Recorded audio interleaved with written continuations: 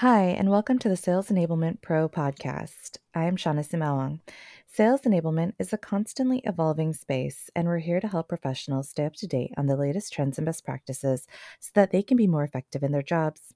Today, I'm excited to have Rebecca Reyes from IBM join us. Rebecca, I would love for you to introduce yourself, your role, and your organization to our audience. Oh, thank you so much for the opportunity. So, my name is Rebecca Reyes. I come from a diverse background of different skills, which I think represents many in the sales enablement space.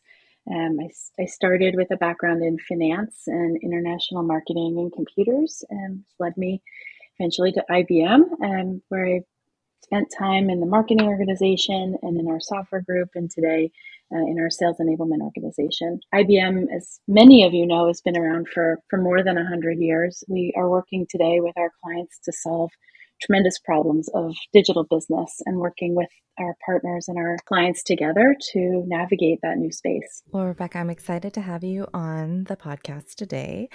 Your LinkedIn profile actually really caught my eye because on it, you mentioned that enablement at IBM focuses on giving reps the competencies, confidence, and data currency to spark innovation. I'd love to drill into the components there. And I'd love to start with, what are some of the key competencies that you focus on instilling in your reps? Well, you nailed the big one. I think, our reps, we talk a lot about relationships and making sure that we listen first and lead with client need. I think sellers have the coolest job in the world. In IBM, we really get to help businesses that support the way the world works to think about how to solve problems in wholly different ways. And we deal with everything from world banks and providing microfinancing to very small individual clients who wouldn't normally be able to secure funding for farms or banking. We work with giant shipping companies to make sure that you can understand a supply chain and how it can work better and have confidence in the materials being what you think you purchased.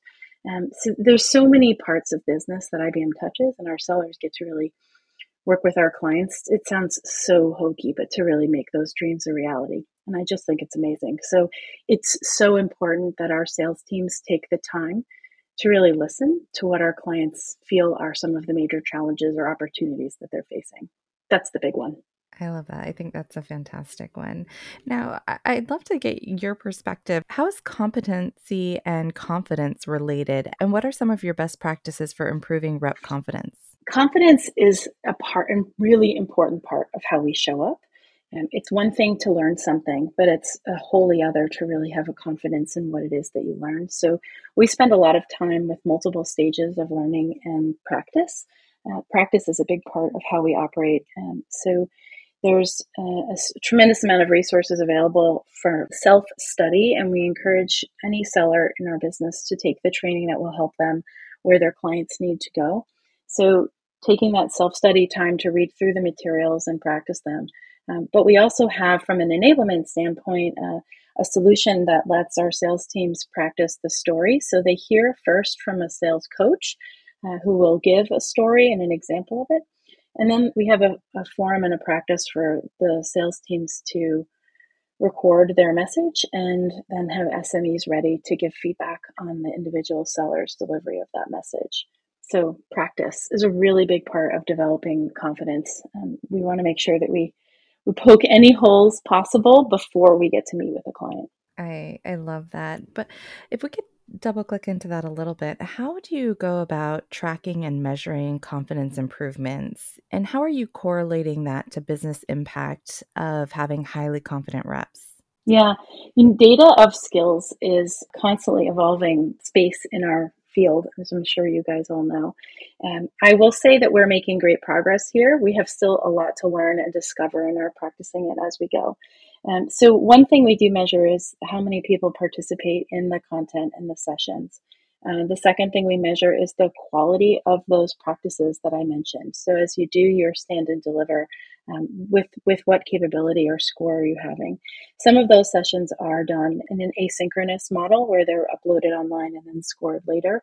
We do have a standard rubric for feedback against that so that they are scored and the sales reps do get the feedback on the participation. In our onboarding program, though, where we have people who are new to our business and new to representing the products, We have a stand and deliver practice as part of the exit from the onboarding. So those sellers who go through that part of the experience go in front of a live panel and get feedback against that rubric. Again, feedback is really important to build your confidence in the work. It's a pretty rigorous experience, and the feedback is they really don't like it and they love it at the same time. We find our stand and deliver practice to be one of those things that you sort of stay up late the night before to make sure you're really ready. You get sweaty palms when you're delivering, and then you are so happy you kind of went through the gauntlet at the end, and the feedback helps you be better in front of the client. So we do measure that. Ultimately, though, confidence is not something that has a number next to it. What we do see is success in our clients and how they feel about the IBMers that they work with. So we measure things like NPS, our NPS scores from our clients, and we do measure the success rate for the individual reps and compare that to those who haven't gone through the training. We also look at how many of our sales reps come back to participate in as trainers in our work. So it's one thing to be a student on the other end, but it's another thing to have the confidence and the capability to be able to share that story and teach the next round of peers. I think that's phenomenal. Now, on the third element that was mentioned at the onset of this podcast, the data aspect, what are some of the key metrics that you aim to arm reps with, and how does data help your reps achieve high performance? 90% of the world's data is untapped. So I think it is just such a rich field that lots of people are looking at how can we get better at it. We have data about our clients and what they're searching for. We also have data about their own history with us and our history with comparable clients. So we like to benchmark some of our top clients against each other in a positive way. We can know that banks like you in a similar size or in a similar market are interested or exploring certain capabilities. But more than that, we can pair market insights with particular clients, and we can put an aggregate of data together in ways that are really interesting. So let me give you an example. It's kind of table stakes now to know that someone has landed on your website, maybe clicked the chat with me button on the side and has had a conversation or perhaps downloaded a white paper. But if 10 different people from a client did that and two of them downloaded a trial, and they used that trial several times, and someone else attended one of your marketing events, now you have multi-touch different experiences that are not all measured through the same system. In aggregate, though, that can really demonstrate that a client at the firm level has a huge interest in a certain capability. So what we're working to do is to analyze the data not from an individual alone, but also the aggregate and what that can teach us about the opportunities or the needs. What are people researching and experimenting more about at your target account? I love that. I think that's very cool. Now, how do you also leverage data to measure the impact of your enablement programs on the business? So measuring the impact of enablement on business is a combination of things. We have to look at the tooling investment that we make and look at the return on investment there.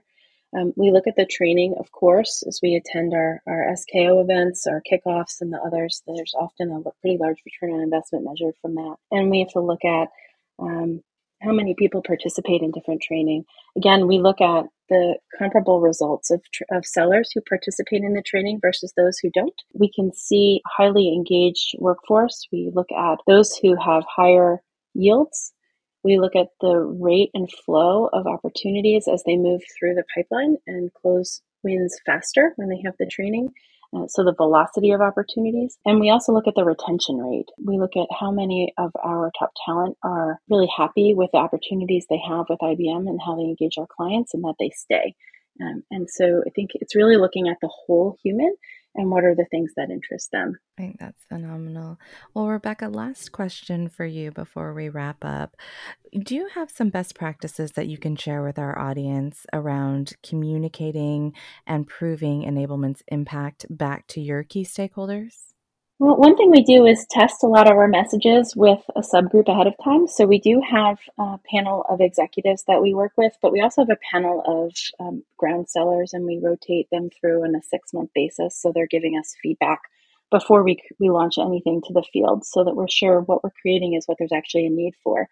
in large enterprises like IBM, it's pretty easy to get far away from the field, and it's important that what we create has a practical need to help them engage with their clients faster and better. We also love to lead with data. So if we can show, we mentioned a little bit today, how data can change how you work. So whether that's using tools like LinkedIn or some of the other providers we have from a content management or learning management system, being able to show the stories of peers is really important. So we try to feed out messages that we hear from the field are important. We try to make sure that we listen more and talk less. And we try to make sure that any message we deliver is first delivered by peers. And if it's not delivered by peers, we try to get it as close as possible. So oftentimes it's not the global leadership team that's delivering the message, but it's someone in your market, part of your leadership team, so that you really see and hear and feel that coming from someone that you trust and who is driving your own business and performance. Those have been pretty important components in our success. Fantastic. Well, Rebecca, thank you so much. I really appreciate you taking the time to chat with us today. My pleasure. Thank you for having me. To our audience, thanks for listening. For more insights, tips, and expertise from sales enablement leaders, visit salesenablement.pro. If there's something you'd like to share or a topic you'd like to learn more about, please let us know. We'd love to hear from you.